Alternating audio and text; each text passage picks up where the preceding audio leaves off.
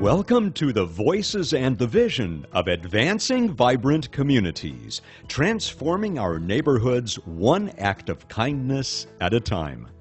Advancing Vibrant Communities, known simply as AVC, about to celebrate 10 years of connecting volunteers from the faith-based community with opportunities to serve the most pressing needs of their neighbors. We connect volunteers with opportunities to serve every day, 365 days a year. But we need your help to connect people in need with the daily resources they require to survive. To share more, here's our chairman of the board, Robert Chin. AVC is a ministry whose mission is to love God by loving people. We serve the needs of people in our community in a wide range of venues through an army of volunteers. In 2010, over 2,500 volunteers served through AVC. Our volunteers built ramps for the disabled at minimal cost for people who otherwise could not afford them. Our volunteers transport people to doctor's appointments and dialysis treatments. Our volunteers provide furniture and appliances and do home repair services for single mothers and the poor who cannot otherwise afford them. Our volunteers are involved through AVC with nonprofit and government organizations to do disaster planning, rehabilitation projects for newly released prisoners, gang intervention projects, revitalization projects, and recruitment of volunteers for other worthy agencies. Once or twice a year, AVC also coordinates an all-day cleanup in the airport district, where this year 150 volunteers worked hand-in-hand with city and county work crews and airport district residents to clean up their community. People reach out to help one another regardless of whether they look like us or have the same background or believe the same values, or even whether they can somehow reward us for our help. We simply help because they have a need. Every day of the year, needs in the community are met by AVC volunteers. You can say that here at AVC, we seek to love God by loving people and our community with no strings attached. We hope you will join us. We turn now to voices in need, voices that are often neglected, but voices that find help through AVC. Maggie's husband has an aggressive form of multiple sclerosis. He cannot walk. AVC was called in when Maggie's husband was about to be released from the hospital. She desperately needed a ramp so that she could move him in and out of the house. But Maggie didn't have the resources to hire a contractor. So how does your personal support help Maggie and her husband?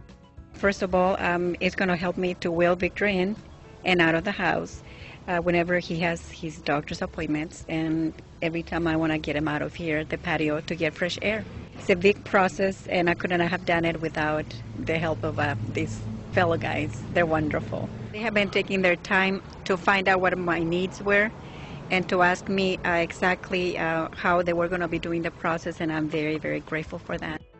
Then there is Ray, a single mom. She's back on her feet, working hard to provide for her children, but she needs a hand up in terms of simple things like a bed, kitchen table, and chairs.